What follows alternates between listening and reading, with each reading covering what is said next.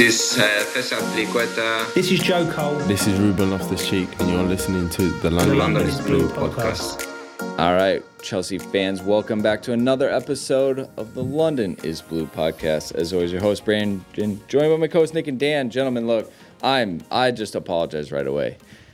You are in town in Minneapolis. We have been working a lot on what we want to do in this upcoming season. It's clearly catching up with us. The lack of sleep and the amount of brain power that we've used, Nick. We're down to the final bits left, and we saved it for you all, our audience. Look, all the work that we put in will pay off. It's just you're getting a highly caffeinated, low-energy crew at the end of a long weekend after I decided that the drink I was going to have right before bed was a Red Bull vodka last night, which is poor. It was poor strategy.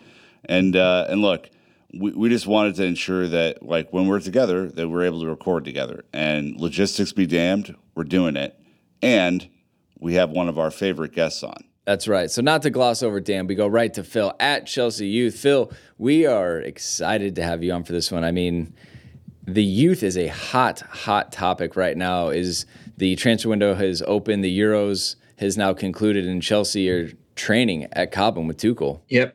It's a hot topic, plenty of hot takes, but hopefully we can go into a little bit more detail than the usual discourse around the subject and really talk about what's been, I wouldn't say a controversial week, but certainly a very interesting one surrounding the academy. All right, well, not only that, Phil, we're specifically going to be talking about the recent and potentially alarming pattern of youth players in the academy refusing to renew and how Chelsea might address this problem. And then obviously the specific moves of players like Mark Gurkey going to Crystal Palace, photos leaking today, Sunday, of him holding the kit, as well as extensions for Armando Broja and loans for Billy Gilmore and more. So long story short, Dan, a lot of moves are happening right now. There's a lot to break down because this is the time when Tuchel has to figure out where he wants to invest in his squad and where he wants to use the resources that already exist in the club. That is the case. And before we get to that, we've got a couple of quick bits of housekeeping and admin. We just want to say thanks to everybody who joined us on Patreon this month. We want to thank Brian and Michael for signing up and the subs. Huge conversations in our Discord about the transfer window. Oh, yes. People are loving it, and it's a much nicer place than Twitter at points. So great reason to join there. We're also maybe going to do some fun Ted Lasso stuff potentially, specific for our Patreon community. So that will be great. And then we want to thank people who left a 5-star review in Apple Podcasts. We want to thank Kennedy I57 and Craig Jenk 35, both leaving 5-star reviews on Apple Podcasts. That helps people find the pod, so thank you very much. And then housekeeping. A lot of you filled out a listener survey, and that helps us improve the show, so thank you for doing that. This whole weekend we spent in Minneapolis was not just drinking and eating good food, but it was also focusing on what we do next season. So, and all of that comes from influence that our listeners have on helping us make the show better. And we just want to say, hey, we're still shipping the wonderful and still the only team in London with the European Cup shirts, which I'm wearing one of these today. Yeah. And order those. All right, so obviously, all of the wonderful people that make this community want to hear about the youth exodus. So, Phil, taking your tweets, putting them in the script, it says Chelsea have never won the Champions League without an academy graduate in the starting 11 or without an academy graduate on the coaching staff. What does that stat even mean? It probably means nothing. It was a little bit facetious, but it was also just trying to point out that I'm routinely told that you can't be a serious club and compete for major honours and give your academy graduates a fair opportunity in the first team. And okay, so we look back at 2012 and Ryan Bertrand is your academy graduate because John Terry wasn't available for the final and Eddie Newsom was on the bench as the coaching staff because him and Roberto Di Matteo came in to bail out the season after Villas-Boas was sacked. And you fast forward to 21, similar circumstances, there's a lot of more academy graduates in the first team, and it's Joe Edwards who's remaining on the first team coaching staff, along with a few others in the medical department and so on and so forth. But throughout the time between 2012 and 2021, there was a growing concern that not enough academy players were getting opportunities despite 5 FA Youth Cup wins in a row, despite 2 UEFA Youth League titles, despite countless trophies coming into the academy. But they didn't win a Champions League in that run. You had Eden Hazard at the peak of his powers, an outstanding individual player who maybe rightly or wrongly didn't get the support to help propel Chelsea to a Champions League title. There were years where they didn't qualify for the Champions League in that run. So it was just a bit of a throwaway comment to sort of say that maybe it isn't a guarantee of success, but let's look at the way that Chelsea have won it in the past, and let's not write off our own hunger and talent, because they've been there and they've proven that they can win the very biggest trophies that football has to offer. It's obviously a sample of two, Nick. Won the Champions League twice, but I think the existential crisis right now is what does the role the academy plays. As a big part of what Frank, one of the positives he brought was making sure that road is open. We've now won the Champions League. Again, like where do we go from bringing these players in? Obviously, the coaching staff, having that core culture run all the way from Cobham youth side to the first team is important to a team's identity. Yeah, I mean, I think this is undeniable, right? You look at what Phil's saying. You look at the fact that our academy fueled this Champions League win. Maybe unlike 2012, the academy were major components of the success that we had last year. And you look at how much talent is yet to come through the academy, which we've talked to Phil about before. I mean, Mason Mount's not going to be the most talented player ever to come through Chelsea's academy. That's someone to be determined, right? That's the exciting part of this whole exercise. So I look at all that, and it makes me hope that the club, that Tuchel, that the pathway to the first team is still open, despite maybe where current trends are heading, because it's very, very clear financially, connection to the club, all these other factors that are outside playing on the field, that having a strong academy pathway to the first team is a way for Chelsea to have a competitive advantage heading into 2022, 3, 4, 5, and on. Dan, you want to get involved in that conversation too? I mean, I guess you can kind of lay into Phil on this one, or bring it to him. Is it 1, 2 a year?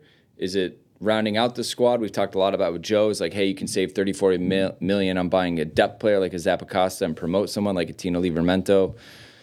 I guess how do you view the academy's role in these things, and probably not necessarily just the Champions League, but in moving forward under Tuchel? Well, I guess the thing is, maybe my view of what the Chelsea academy should or shouldn't do really doesn't matter, because the board is going to have an opinion on what success is, right? And so what their determination for success is it we promote 1 or 2 players a season? Is it that we have the third choice positions filled by squad players so that we're not spending extra on wages? Is it that we can sell 3 or 4 to Premier League, Championship, Serie A, Bundesliga teams to help fund big purchases? And I think there's some semblance of truth in all of that. I think that the club would want us to be successful in our men's domestic campaign. They would want to have an academy that is producing great, talented individuals, great young men in terms of just who they are on and off the pitch,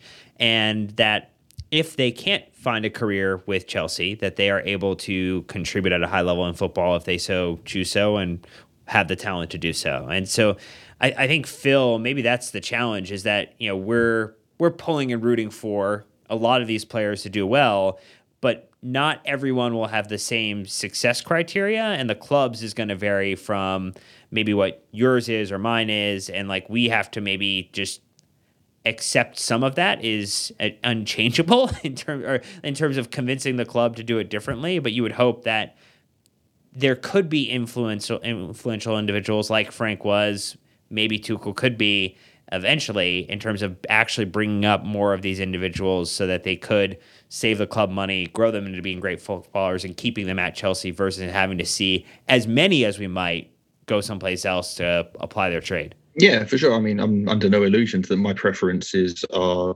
unrealistic. But that isn't to say that I'm here to expect a starting 11 or an 18 or 20 match day squad full of academy graduates. That's not a realistic proposition. It's never been something that I've angled for, and it's never been something that anyone out there has really angled for either. We say that 2 Champions League titles in a decade is a small sample, but we can also reflect that Roberto Di Matteo has won the Champions League more recently than Pep Guardiola. And that is to say that it's not an easy thing to win. So if you've managed to win it in 2021 with Mason Mount, Reece James and Andreas Christensen playing key roles in the final and other academy graduates playing key roles on the way to it, it's an extremely hard thing to do. It's even harder to do in a pandemic. And okay, circumstances being what they are, you give them their opportunities during a transfer ban. And because you've not had the ability to spend for a window or two, then you do have money the other side of it to go and buy a Kai Havertz, to buy a Timo Werner, to buy a Ben Chilwell. But by virtue of giving those opportunities to your homegrown talent, you don't have to buy players in their positions as well. You've already filled a certain number of squad spots with talented, capable players that then allow you to focus on buying top quality in positions of need. And this is where the problem with someone like Marc Guehi being sold prematurely. If you want to sell him, you can sell him. But if you're selling him for 15 to 20 million and you're selling Fikayo Tomori for a little bit more than that, and Ben White's going to Arsenal for 50 million, it doesn't sound like the best use of the transfer market from Chelsea's point of view to sell them both prematurely. Now, whatever happened with Tomori is a discussion for another day, but just purely taking the fact that he's a Premier League and International Champions League defender who has then gone to Milan and excelled in Serie A, agreeing to a relatively cheap buyout clause doesn't make sense. Agreeing to sell Guehi at this point, rather than having, even if you say to him, we want to send you on loan, and he says no, you've got 4 senior centre-halves entering the last year of their contract. It's incumbent on the management of the club to be able to plan forward and to try and involve Guehi in that. So that even if he does want to leave in a year or two, you're not selling him for what is going to look like a bargain price. And the decisions at this point don't make sense because they've lurched so far away from what happened when Lampard was brought in. And we know that that's lightning in a bottle that summer because there was a transfer ban and Eden Hazard had left, and the number of managers who would have come to Chelsea, maybe you can count them on one hand in terms of whether they were serious, capable managers to handle managing in the Premier League. But Chelsea oscillate between wanting to win the Champions League and wanting to give blood to the academy, and back and forth, and they have for the whole decade. So when we're talking about what constitutes success for the club, we don't know because they often don't know, apart from we want to win now and we want to win something. But we've seen them finish 10th, we've seen them finish first, we've seen them win the Champions League, we've seen them miss the Champions League 2 years out of 4 between Lampard, when Lampard took over in 2019, you go back 4 seasons, they finished outside of the top 4 in 2 of the previous 4 years. It's a wild ride for the club, and it's hard for any one of us to know what success looks like because the club often doesn't seem to know what success looks like.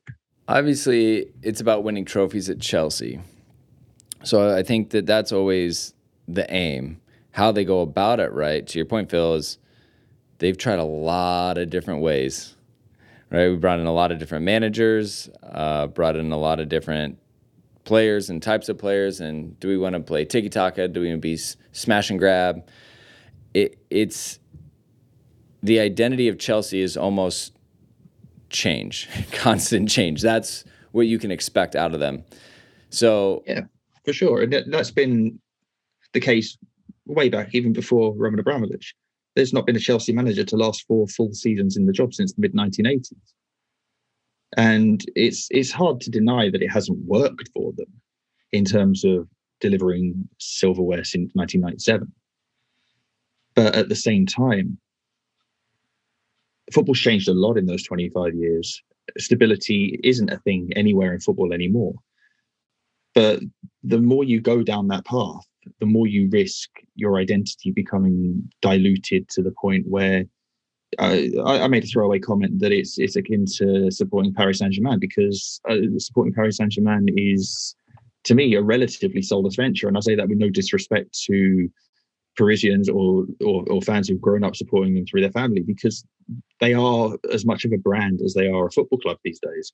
And for all of the money thrown into the club through, for all intents and purposes, sports washing, they're yet to win a Champions League title either. And they okay, you can dominate as much as you like in France, but even last season they didn't win Ligue 1. And to me, speaking personally, and it's my own preferences, but the further you move away from trying to define yourself by anything other than success, the closer you end up to being a club like Paris Saint-Germain. I mean, I guess, Phil,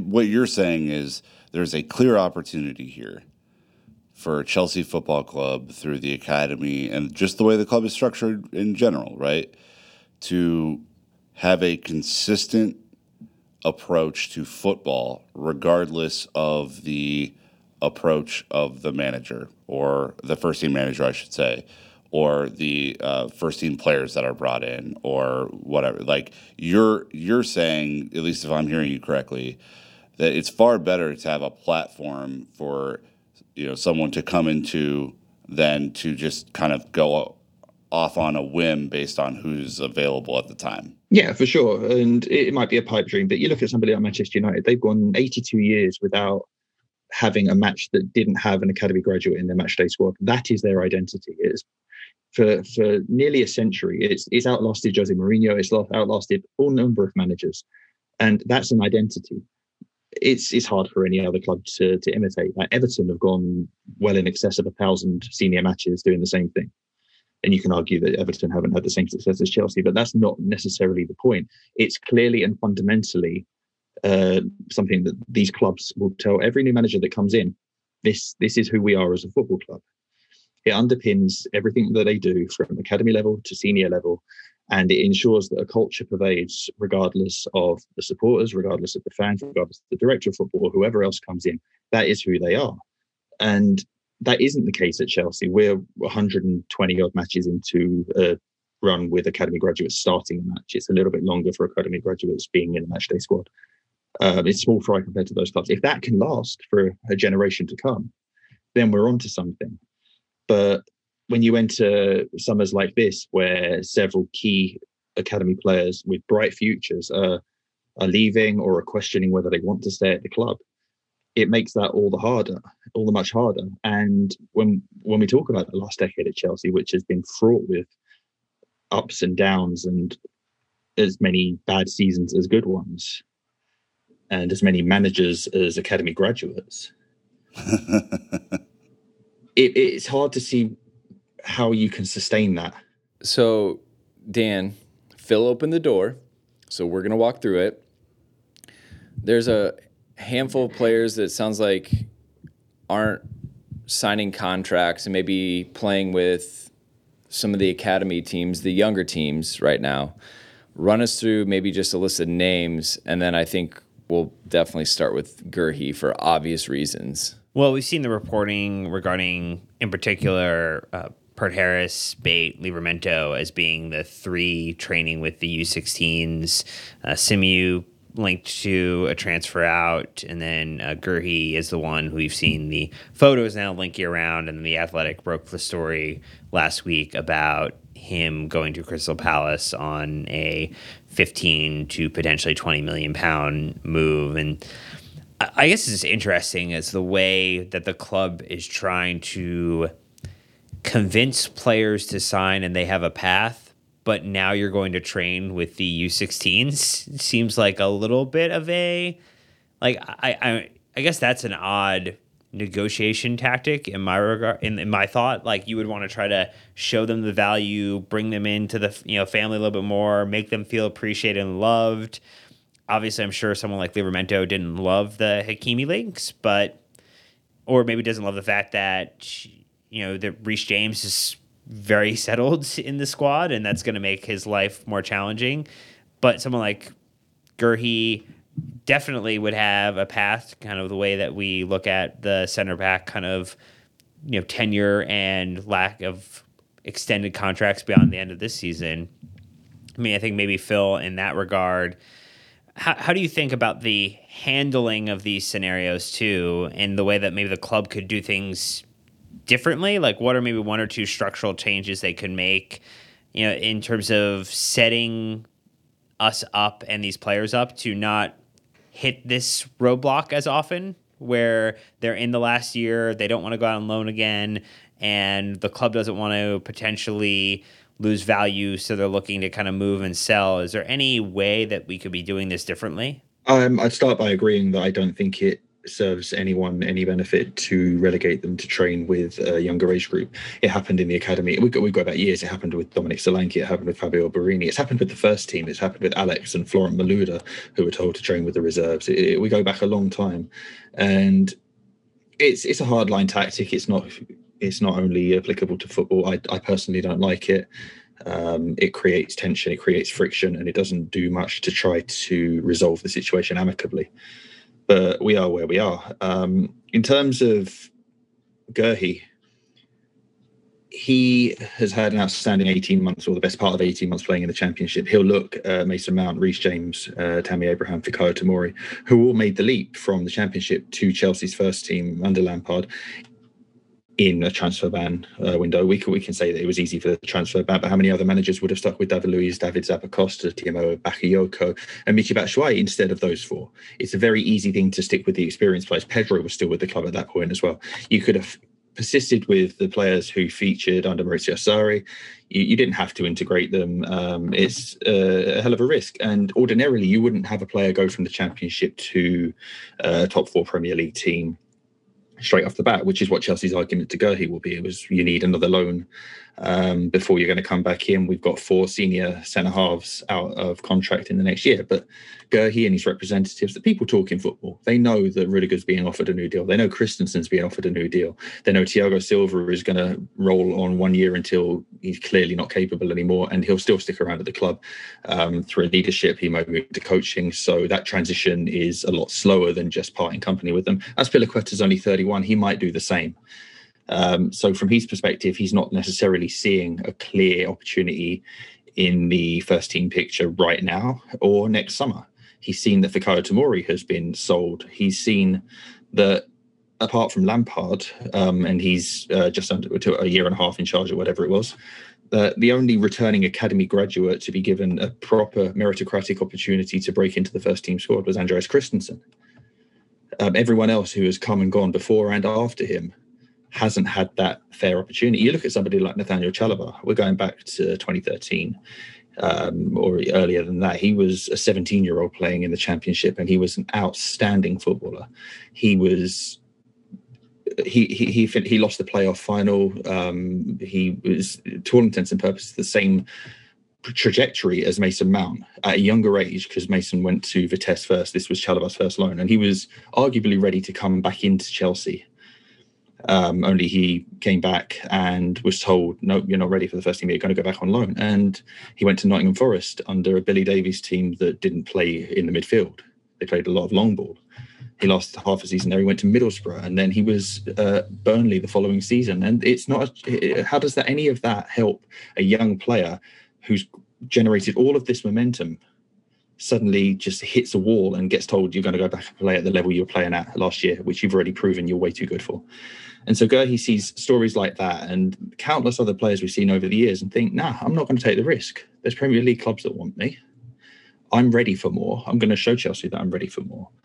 And as we spoke about the last time we were together, the first pro deal gives power to the player because it's limited in length. Chelsea have a +1 option on Guehi's deal so that they don't lose him next summer. They can extend to 2023, but it's a moot point. They're selling him, and any talk of matching rights or the ability to bring him back in the future is fairly bogus. It's just one of those things that you can make a bid for any player whenever you want. You can match a bid whenever you want, regardless of having the rights to. You have to convince that player to come back.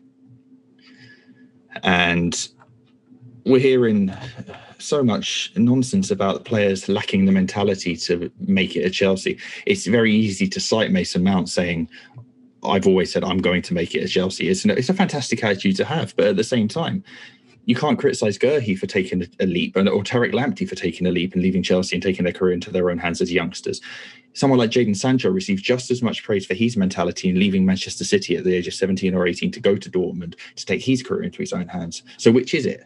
Which is the right mentality to have? The one that says, I'm going to persist and break through against the odds, or I'm going to take my career into my hands and show everybody that I have what it takes to play as a successful graduate of this academy, whether it's at the club or not. They're both the right mentality. You can't criticize one and not the other, in my opinion, anyway. Yeah. So 2 things, Nick. One is, while my dream, if I'm one of them, is to play for Chelsea, 1A, be a professional player for Chelsea. 1B, be a professional player in the Premier League. So 1B might get you to 1A if the path isn't there, but these guys become full professionals in the Premier League. They're getting the resources they don't get when they're in the Championship or League 1, 2. They're now playing on TV every single week. They're getting the benefits and the pay that they might not be getting elsewise. So it's like, of course, they're going to want to take that opportunity. Yeah, it's a little different, Phil, in America, because I think we have this like bet on yourself mentality over here, and it's seen as like a badge of honor, to take the risk and to say, you know what, I'm going to just do it and I'm going to figure it out. And even if it may seem like a foolish move to some in the short term, I know what I'm worth, and it's more than what I've been offered the opportunity for. And I don't know if it's the same in the UK. I clearly don't live there, and that's, as much as I try and understand the culture, I'm not a part of it. And so I think it just feels a lot like betting on yourself for a lot of these players who are on their way out, to say like, look, I've seen players wait around for Chelsea to come around to me or to come around to other players, and it didn't work, didn't happen for this, that, or the other reason. I need to go play. I'm 19, 20, 21 years old, and if I don't play now, my career is going to not go the way that I have envisioned it. Like, do you see it as betting on yourself, and is that the mentality that a lot of people are criticizing? Yeah, it's certainly not the same in my experience in the UK with people betting on themselves, although it is changing. Just look at the number of players over the years who are criticised for disloyalty at the first moment of talking about leaving. He wasn't even an academy graduate, and Thibaut Courtois left in maybe controversial circumstances to some. But to be dubbed a reptile, snakes out, all of that nonsense for betting on himself and wanting to further his professional career doesn't sit right with me. And fine, maybe when I was younger, maybe I criticised players for doing similar. I think William Gallas going to Arsenal certainly wound me up. And as older and hopefully more mature, I can appreciate why he did that. And it worked out well for Chelsea. In terms of academy graduates, I think the influence is there. They know that if you come through Chelsea or they come through Manchester City or they come through any big club, it's one of the best finishing schools you can have in the world. And then you've given yourself a platform to go off to another club and to make the very best of your career. And football isn't a long career at all, especially for an academy graduate. You've still got to go and prove yourself at the highest level. And I think some of the structure of especially football in the UK lends itself to the loyalty argument. Obviously, stateside, you've got high school, college, pro, and you're there for defined periods of time. But you're already seeing collegiate athletes betting on themselves entering the transfer portal, or you've got the NIL stuff coming up now, and young athletes are finally able to take control of their professional careers at an age where they deserve to. But because of the structure of that and being able to position yourself to take the best opportunity at the next step, it's certainly sportingly, it seems to me that you're in a position to bet on yourself every time. Whereas if you're somebody in academy football in the UK, you typically enter the system at the age of 6, 7 or 8. And more than 50% of players who enter an academy at that age group are still there when they're 16. So they've spent their childhoods almost with a second family or in a second school or whatever it is. So it's hard for the majority of those to leave until the culture starts to change in a society now where US sports are as popular in the UK as they've ever been. And these young players are seeing individual athletes making their own best choices. And that sort of pervades all the way down to the players. And it's happened in the academy of the year. We've lost under 16s who've gone to other clubs. Sam Milling Jr. the year before last, Jamal Musiala in 2019. And it's going to happen. It's going to happen to every club other than Chelsea. But for so many players to be considering leaving in one summer at Chelsea talks to a bigger problem that exists now and that exists in a bubble between Lampard leaving and Tuchel arriving. And that is with no criticism aimed at Tuchel. It's the situation that if Lampard and his cohorts are in charge of the club, there is a very clear pathway for obvious reasons. If the pathway is now muddied, these players are going to bet on themselves rather than being the ones to break a system that has been almost impossible to break. Well, and that was going to be my question, right? I mean, we've talked about Gurhey, we've talked about Livramento, Pert Harris, Bate, throughout our run of getting you on the show, all having different attributes, but all projecting really well, right? I mean, these are all players that I think you've been high on. Yeah, they've all got Premier League interest. Yeah, Gurhey's an outstanding player. He's an England under-21 staple. He'll make an England debut in the next 6 to 12 months, centre-half. If you've got and with no disrespect to Ben White getting in the Euro squad, Tomori being on the fringes of the squad, if Gurhey has a strong start to the Premier League season, he'll get call-ups before Christmas. Because Southgate and England have their guys. That's why Jude Bellingham went to the Euros at 17. Jude is an outstanding player, but you ordinarily wouldn't take a 17-year-old to a major tournament. He and several others who've been called up ahead of, like James Maddison, for example, who's a very, very good Premier League midfielder. But Maddison hasn't been one of the FA's guys.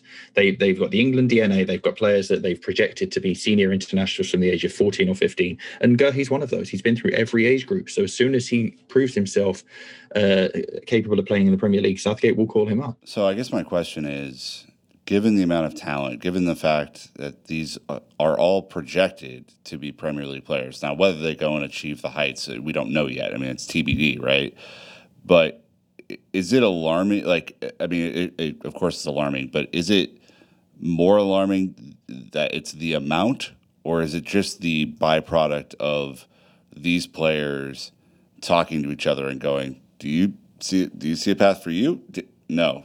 What about you? No. Like, how do you overcome that? I guess as a club, even if you do have a strategy or plan in place, that, I mean, all these guys are maybe not friends, but they all talk to each other. Of course, they all talk to each other, and they know the realities of the situation that they find themselves in. But because they've seen what's happened to those that have come before them, they're not prepared to take a chance. Now, Gurhey and Simiyu played together at centre-half for the last couple of seasons, particularly under 19 Champions League, because they're slightly different age groups, but they've played together. So if Gurhey doesn't see an immediate pathway that's worth persisting with at Stamford Bridge, then Simiyu certainly won't. Simiyu hasn't been out on loan yet. But if he's got offers from a Premier League club, as he does, and it seems like him and Pert Harris may be joining the same club this week, then they're going to see the opportunity somewhere else. It might be a step back now, but if it takes them 2 steps forward, then it's a win for them.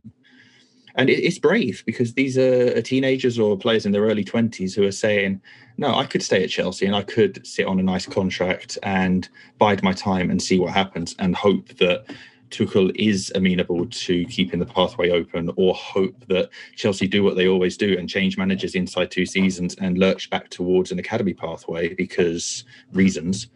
But it's increasingly hard to justify doing that if you take the Lampard experiment in a bubble and look outside of it, because the proof is the actions speak loudest, and the players and the agents and their families are looking at these situations and they're saying, well, I don't see that very much has changed. It seems to have gone back to normal. And for some Chelsea fans, that's fine. Chelsea have won the Champions League.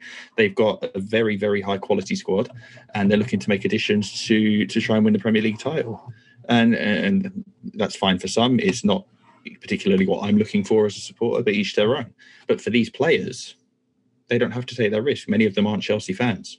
Right. And I guess you made mention of this, so I think it's just worth saying out loud, right, that Simiyu and Pert Harris might be going to Brentford, right? That seems to be what's going around. It doesn't necessarily, it's not necessarily finalised, but that's the talk that's going around, yes. And Gurhey's obviously moving to Palace. Has there been any loose rumor around Livramento or what might happen there? There's a lot of talk about Livramento. Nazar is linked with Leipzig and Milan and Aston Villa. And if you look at that calibre of club being interested in him, you can be sure that there's just as much interest from similar level clubs or a step below. He'll have plenty of options. There's talk that Lewis Bate has interest from Premier League clubs as well. And that doesn't mean that he's going to go out and play just as many minutes as Billy Gilmour's going to go and play on loan at Norwich this season, because he's a step behind in terms of experience and where he's at in his career. But he's a similar sort of player. And again, Lewis might have looked at Billy last season, and Billy struggles to get into the team under Tuchel, justifiably. In some cases, he's the youngest, as Tuchel said. He's got Kante, he's got Jorginho, and he's got Kovacic ahead of him. Now, we know what Billy can do, and that's why he's gone to Norwich this season, to prove that he can do it over the course of a Premier League season. But when Billy comes back in, he's going to face the same challenges that everybody else has faced. He does have the advantage that Lampard gave him a debut and an opportunity to play that Christensen didn't have. Christensen had a few matches before going on his 2-year loan to Gladbach, and he played at right back for some of those.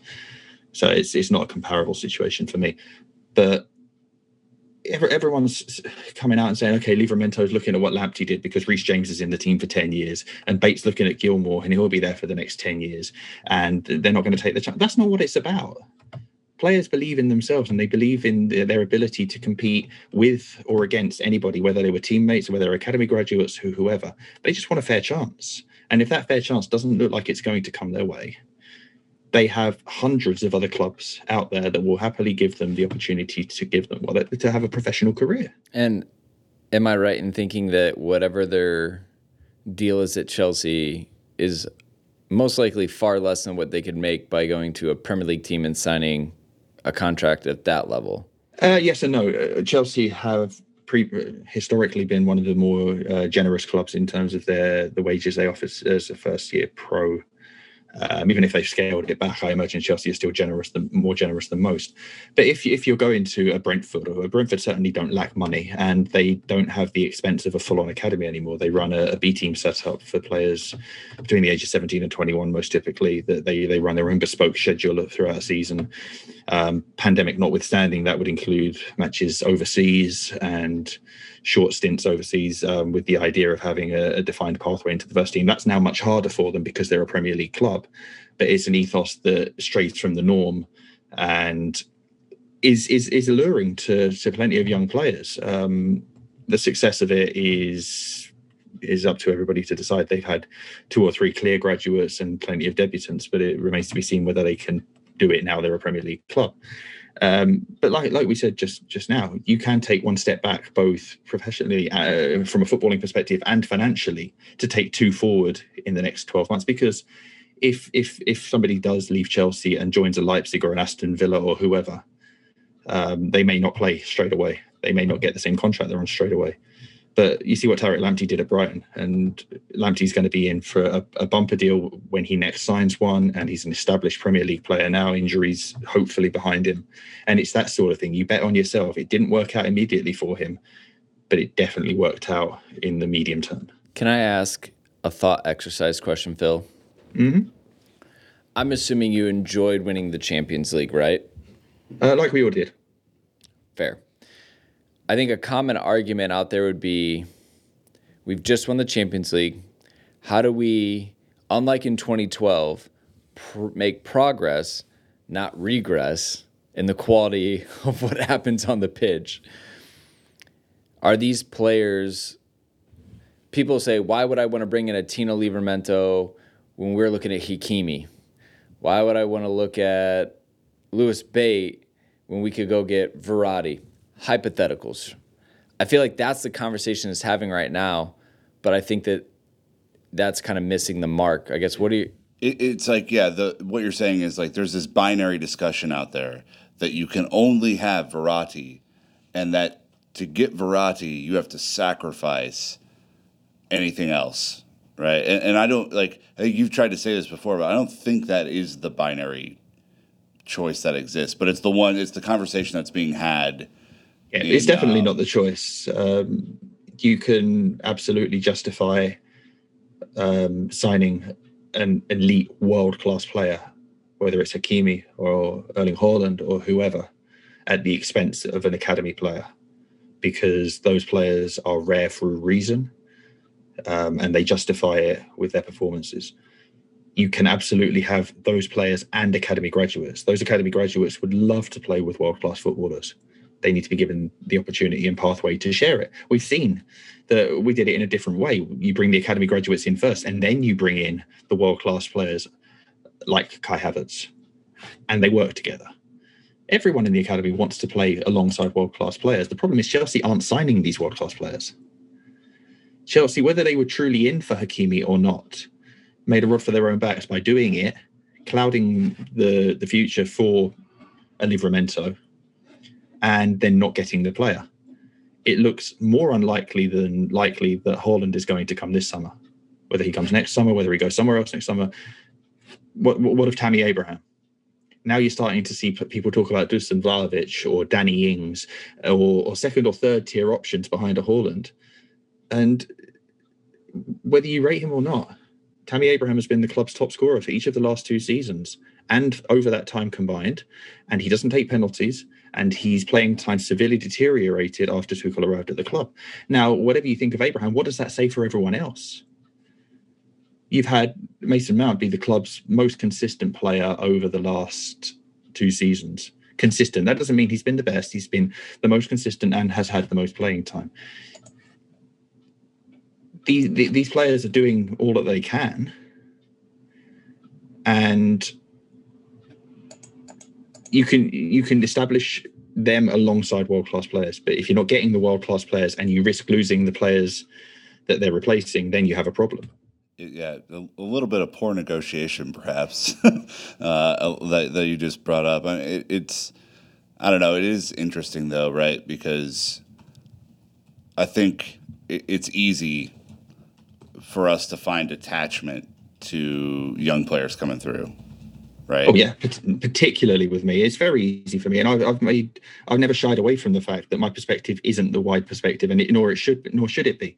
But I've always been genuine that I would love to see a strong academy presence in the first team squad, because I believe that it can win trophies for Chelsea, and they won the Champions League with Mount and James and Christensen outstanding in the final. They had Abraham, and they had Hudson-Odoi, and they had Gilmour, and they had Anjorin contribute during the run. And if that isn't justification for the work that the academy have done, winning the biggest trophy that Chelsea can win, then I don't know what is. I feel like Chelsea would see it as a success that they're able to sell their academy graduates into professional teams and contracts.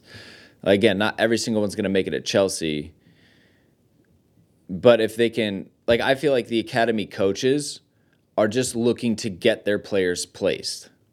At the end of the day, that's what they want. Maybe you go to Bruce Buck in Marina's office, they're now looking at the academy saying, well, we want to buy these big-time players. We've got these assets. We could probably cash in on them much easier than trying to sell Jorginho based on what Matt Law tells us too.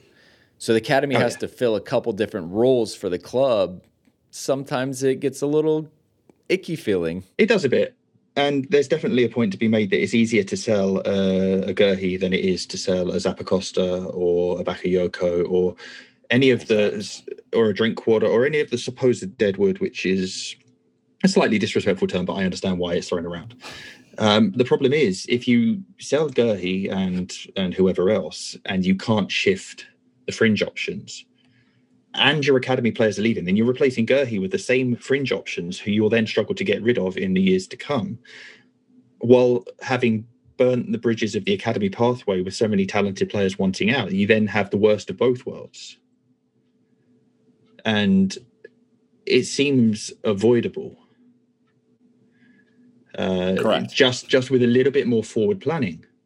Because even if Gurhi is dead set on leaving, I think you can convince any player in the academy to stay and wait for an extra year if there is an absolutely it doesn't even have to be unequivocal pathway to minutes. It just means an opportunity to play, to be given a fair chance at minutes. And that's not to say that Tuchel isn't going to provide that. It's just a huge unknown right now because he's been at the club for less than a year. He's had to deal with the pandemic and limited bubbles as to who can come over and train with the first team and who can't. And now we're in pre-season. We're going to see what sort of meaningful opportunity Conor Gallagher gets. We're going to see whether Armando Broja sticks around as a depth striker or whether he goes out on loan after signing his new contract. We're going to see what happens to some of these academy options who are at the club, who may or may not be in a position to help the first team. But we've seen that Gilmore's already gone on loan, and we've seen that Guehi has decided to go elsewhere. So it's not the most positive start, and then that feeling trickles down into the academy. Well, I'm glad you opened that door. So we've kind of had a bit of a tough conversation about the role of the academy, Dan, but Armando Broja is the shining light of this pod in the sense that there's great news, as you put it, officially official. That is exactly the way to describe it, because when it goes on chelseafc.com and you get the photo with the kit and Marina and the player, then you know it's usually a positive sign. And so Armando Broja is now contracted through 2026, extending his deal. His exact quote was, "I'm really excited to be signing a new contract with Chelsea. Having come through the academy here, it was a special moment for me to make my first team debut last year before gaining further experience on loan at Vitesse last season. I want to build on these foundations. I'm really looking forward to progressing and making an impact at Chelsea in the years to come." And so I think that's a very good sign that you're not losing everybody. It's not like, I think we joked about this idea of mass exodus. It's not like, a burning building and you see people flooding out into the streets from it. It's just the sense that, there are people on different cycles. There are people on different belief structures. I would imagine people who in the striker position may feel like there's a better opportunity or pathway due to how that position has shifted over the past couple of seasons. And look, apparently there was an offside goal that he scored in the Petersburg match that was played behind closed doors, and you could stream it if you are a oligarch. But for all of us who could not get there, look, the offside goal happened in isolation. It is not a sign of things to come. But I think, Phil, regarding Broja, I know it seems like it's a really quick transition for him and how he's been able to go from academy success at appropriate age level to then age up to then go on loan and be successful, and now potentially to be considered either as a rotation option here this season or another level up loan with this deal. Yeah, it's a really nice story, and I think it's definitely right to point out that it isn't we're the last one out of the academy, please turn off the lights, because there is still plenty of talent that's happy to be at the club and believes that there is a pathway, and they may be proven right, and the players who won out might be proven wrong. This is why we're so fascinated by football. We don't know what comes tomorrow. In Armando's case, he was, as I tweeted out earlier this afternoon, he didn't have the offer of a pro contract baked into his scholarship. A lot of players, when they're agreeing their scholarships, will be like, okay, we've got my pro deal when I turn 17, these are the terms, triggers on your 17th birthday, typically offered to everybody or the majority of the most talented players in your intake. He had to wait until halfway through his second season as a scholar until he'd earned it. The first year as a scholar was a learning experience. It didn't quite go as he wanted. He scored 2 goals. He was playing a little bit out of position, quite often as a sub. And then we've been through this before. He went away on international duty with Albania at under 19 level, scored some goals in the summer, came back to Chelsea with form and with a bit of a different mentality, and just took off from there. Scored a bunch of goals for the 18, signed his pro, scored for the dev squad, went off to Vitesse, became the top scoring teenager in Europe's top 10 leagues last season. And the ascent is fantastic. It's important to realise that he isn't anywhere near the finished product right now. And a lot of Vitesse fans will tell you that for all of his goals, the all-round game still needs a lot more coming along, and they wouldn't be averse to having him back for a second year to help him continue to refine it. I think the loan is definitely the preferred option, and that's important when he says looking forward to making an impact to Chelsea in the years to come. I don't think anyone's kidding themselves that he's being relied on to make an impact this season. However, if Chelsea don't get Haaland and they don't see a market there to sign a forward, then they have Havertz, they have Abraham, they have Batshuayi, and they've got Broja. You could argue Ike Ogbo is more deserving, but it looks like Ogbo's going to seal a move in the next week or two. He's off to the next stage of his career, wherever that may be. So Broja being the in-form young striker ahead of Jutsu Sabel, for example, might be considered to be kept around as a rotation option. The important thing is if you keep him as a third choice striker, you do need to give him cut minutes, substitute minutes, and as many opportunities to keep making progress, because otherwise you end up stagnating. This is why Chelsea have an expansive loans program for their teenagers and players in their early 20s. You don't want them sitting around not playing. So you'd like to see him go on loan, and there'll be plenty of a market for him. It's not ideal that if you're waiting around for a striker that you leave it late in the window. What tends to happen with some of these things, if you leave it later and later into the window, they know that Vitesse is always there. They've done it before. They did it with Musonda at the end. They've done it with Matt Miazga late in the window. They've done it with a few other players. It's okay, we haven't got anywhere to send you, but we've always had Vitesse in the back pocket. And in his case, it's helpful that he's been there for a year and could probably just reintegrate. But you ideally have most of these players' futures sorted before the season starts. Noticed in his customary photo with Marina that the boy is grown, Phil. He is a full 6'3" now. He's a full 6'3". He plays with the aggression and the mentality that you want a player of that size to play with. And he's, I'm loath to say, got surprising athleticism because it's coded language in many ways, but he is quicker than he looks. He scored a goal for Albania's under-21s last month where he looked like he'd been shot out of a cannon when he was sprinting onto the through ball. And that might not be the case every time he moves, but if you can have a 6'3" or 6'4" aggressive forward who can move like that, then you've got plenty to work with. Yeah. Well, I'm not going to make that comparison, but I'm excited for Armando Broja to add, I guess, a sense of solidity, that there are still young players who believe in the system, believe in Chelsea, that they're going to do what's best for them to get them to where they want to be, ideally at Chelsea. But it was really just an opportunity for us, Phil, to get a temp check from you on kind of how you see things playing out, how the players maybe feel, if you have any idea of the sentiment around them. And I think we've checked that box. Yeah, it's for a lot of it, it's still wait and see. There's going to be a lot of unknowns still to come, especially in the first half of this season. There are protocols being relaxed in terms of close contacts at Premier League clubs, but an explosion of Delta-related COVID cases and players may be forced to isolate at short notice, and you may have to turn to your academy prematurely or unexpectedly in the first half of the season. Who knows? There's so much still that we don't know about the way that the pandemic is affecting football, both positively and negatively, because players will have seen what's happened over the last year and a half, and they don't want to take the risk of hanging around and having something else affect their careers in addition to a pandemic. There'll be plenty who didn't get the opportunity to train with the first team last season that they ordinarily would have had because of limitations on bubbles. And when you have those opportunities taken away from you, and they're in a very privileged position compared to a lot of other people in society, let's not forget that, but they are still individuals with a career and hopes and dreams and aspirations.